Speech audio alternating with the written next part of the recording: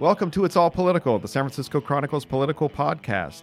I'm Joe Garofoli, the Chronicle's senior political writer, and today we are waiting for the drop of the Mueller report. And we're talking to someone who knows more about this case than just about anybody, Congressman Adam Schiff, the chair of the House Intelligence Committee. He's in San Francisco talking with us about what to expect from the Mueller report and how his committee's work will keep going even after the report comes out, and they're going to try and fill in the gaps that Mueller didn't reach. Next, Adam Schiff on It's All Political. Congressman Adam Schiff, welcome back to It's All Political.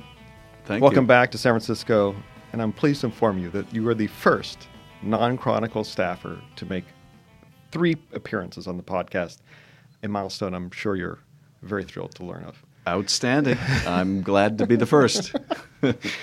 So we're seeing sort of signs that the Mueller report may be coming soon. You said you were just upstairs at the editorial board where you're speaking to the editorial board and some reporters. You said you expect it to be, quote-unquote, skeletal.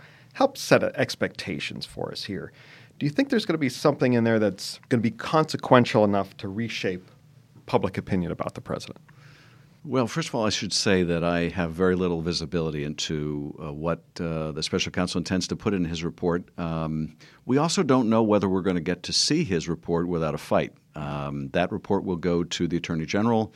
The Attorney General then will write his own report and send that to Congress. There is obviously enormous public pressure to make Mueller's report public, not just some Cliff Note version by the Attorney General. We voted 420-0 in the House to do that. Lindsey Graham, for whatever purposes he had, has tried to stop that in the Senate. But it's reflective of the immense public need to know. Whether that report will change attitudes is very hard to say.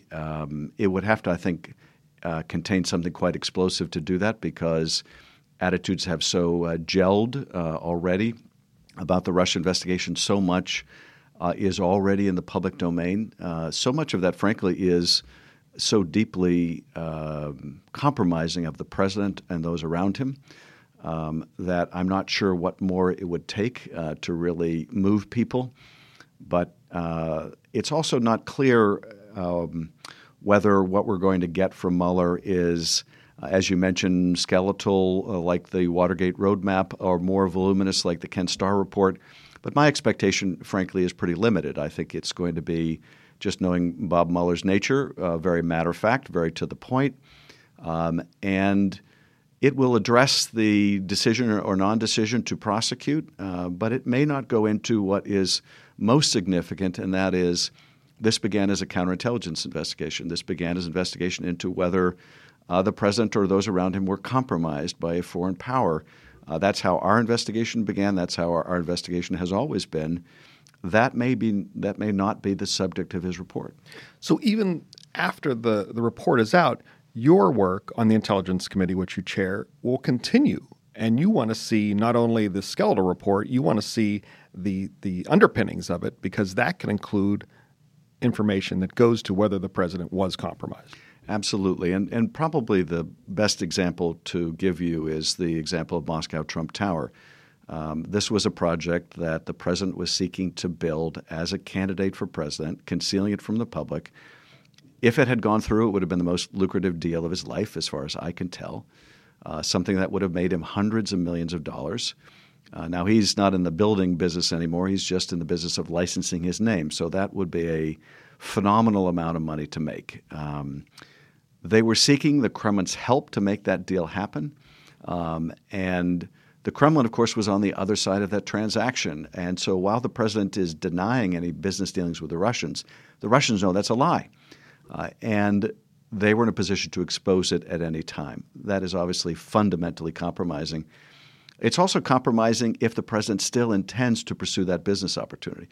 Because after all, when he was found out and it was revealed that he had been seeking to do this deal and seeking the Kremlin's help, his answer was, I might have lost my election. Why should I miss out on all those opportunities, i.e., why should I miss out on making all that money? Mm-hmm. It may very well be his attitude to this day. I may lose my reelection. Why should I miss out on making all that money? I'd be a fool to criticize Vladimir Putin or stand up to him because that will kill the deal. If that's where the president is coming from, then it needs to be exposed, whether or not it's criminal. And so the special counsel may take the view that there's no crime in compromising the country. Well, that may or may not be true, but regardless, it needs to be exposed because the Congress may need to take action to protect the country. The American people should certainly know if the president is acting in his financial interests and not in their behalf. And then Congress could take that a next step. If they believe that the president was being compromised, what would you do next? What could Congress do next to ensure that, whatever decisions he makes about Russia are not dependent on his potential financial interests? Well, I mean, there are a range of things that the Congress can do. In the first instance, I think we have to make sure that we expose all the compromise. Was it just this one deal? Were there other financial incentives for the president to change U.S. policy towards Russia? Had the Russians been laundering money through the Trump Organization? Are there other financial entanglements? So the first, I think, remedy is disclosure and exposure. There may be legislative steps that need to be taken to protect the country. If the president is unwilling to confront the Russian aggression in Ukraine or elsewhere because he wants to make more money from the Russians, then the Congress knows, okay, the president's policies are colored by his financial interests, so we have to act more strongly than we would otherwise, or more skeptically of where the president's coming from. In the most extreme case, the compromise of president could result in his removal through the impeachment process. When the founders devised the standard of high crimes and misdemeanors, misdemeanor had a different meaning. It wasn't a lesser crime. It meant essentially malfeasance in office. And if a president is acting out of financial interest, pecuniary interest, and sacrificing the country's interest to a hostile power, that would be very much the kind of misdemeanor the framers had in mind. So you would be there because you've said you're not on the impeachment train. Your fellow Californian Tom Steyer has been lobbying you, or I don't know if lobbying is an official word, but is encouraging you and Pelosi to try to impeach the president or to support it. You are not there. But what could get you to support impeachment? I think that either Bob Mueller or our own investigation would have to reveal something of such clear and graphic impropriety, criminality, that it changed attitudes in the country and in the Congress, and particularly among the GOP members. Sadly, the Republican members of Congress have had a nearly bottomless capacity for capitulation to this president. The fact that Republican senators, any of them, could vote to essentially nullify the Congress's most important power, the power of the purse, by affirming this bogus emergency declaration.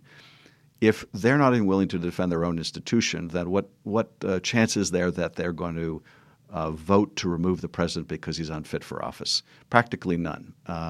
And I don't see, and I think the Speaker shares this view, I don't see the benefit to the country in putting the country through a wrenching impeachment if we know that it will be unsuccessful in the Senate. It would be like indicting someone knowing that you could not get a jury to convict. And at least when I was a prosecutor, if we didn't feel that we could prove beyond a reasonable doubt the satisfaction of a jury, we would not indict, even if we felt the person guilty, even if we felt the person deserved it. And I think the same is true, and more true in case of impeachment. And in this case, your jury would be the Senate, which is dominated by Republicans. Your fellow Californian, fellow Intel member Congressman Eric Swalwell, said that lawmakers are working legislation to extend the statute of limitations for crimes committed by presidents, allowing them to be charged when their terms end. Do you agree with that, and are you helping to work on that? I certainly agree that no president should be able to evade justice by outlasting the statute of limitations. Who would have thought it would be necessary to pass such a law, but it may very well be. We are going to have to legislate all kinds of norms that we never thought would be necessary. Like this, I have a bill that would, for example, address abuse of the pardon power by saying that if a president pardons someone in any case in which he or a family member is a witness, a subject, or a target, that the complete investigative files be provided to the Congress. We will have to take steps like this. Now, it's not our expectation that the Republicans in the Senate will allow them to go forward now, but I do expect that when Trump is out of office, that the Republicans who understand that this is necessary and good policy but are afraid to confront Trump will support these bills. And it's sad that we have to resort to this, but we do. One more question. Congressman, I was in the audience a couple of years ago at the California Democratic Party convention when you were speaking. I believe we spoke the next day. You're on their first appearance on It's All Political.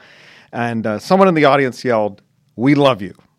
And I think you said that's the first time that's happened outside of your wife telling you that. And now you have a lot of fans, the Schiff heads, and I'm really happy I said that correctly. Even the guy who teaches me bass, he wants to see how he can get tickets to see you, trying to get me to get tickets. Now, unless Kamala Harris is elected president or vice president, California's Senate seat appear locked up for the next few years, Newsom's just elected. What's next for you? What's your 5-year plan? Where politically, for people who are the Schiff heads, they want to know what you're going to do next. I have to say, when I hear 5-year plan, I think of Soviet farming policy. I know this is going to sound like a political answer, but honestly, I don't know. Yeah. I feel like I've got a really full day job at the moment. Absolutely, and I need to do everything I can from morning until night to keep the train of our democracy on the tracks until this national nightmare is over. After that, I really don't know. I have always felt that the best plan for the future was simply doing a good job with what you are assigned to do at the time, and I'm comfortable letting the future decide itself. But I would run for president, but I'm like AOC, simply too young. Very nicely done. Okay, Congressman, thank you for being on It's All Political again. My pleasure. Thank you. I'd like to thank you all for listening today. I'd like to thank Congressman Adam Schiff for being here. I'd like to thank Libby Coleman for wonderfully producing today's podcast. I'd like to thank myself for saying Schiff heads and not saying something we'd have to bleep out. And remember, whether you're indicted or not, it's all political. It's All Political is part of the San Francisco Chronicle podcast network. Audrey Cooper is our editor-in-chief. Our theme music that we have is Cattle Call. That's written by Randy Clark and performed by Randy Clark and Crow Song. If you like this show, subscribe, rate, and review it on Apple Podcasts or wherever you listen. For more great journalism like this, subscribe to the San Francisco Chronicle at sanfranciscochronicle.com/subscribe. You can find me on Twitter at Joe Garofoli. Thanks.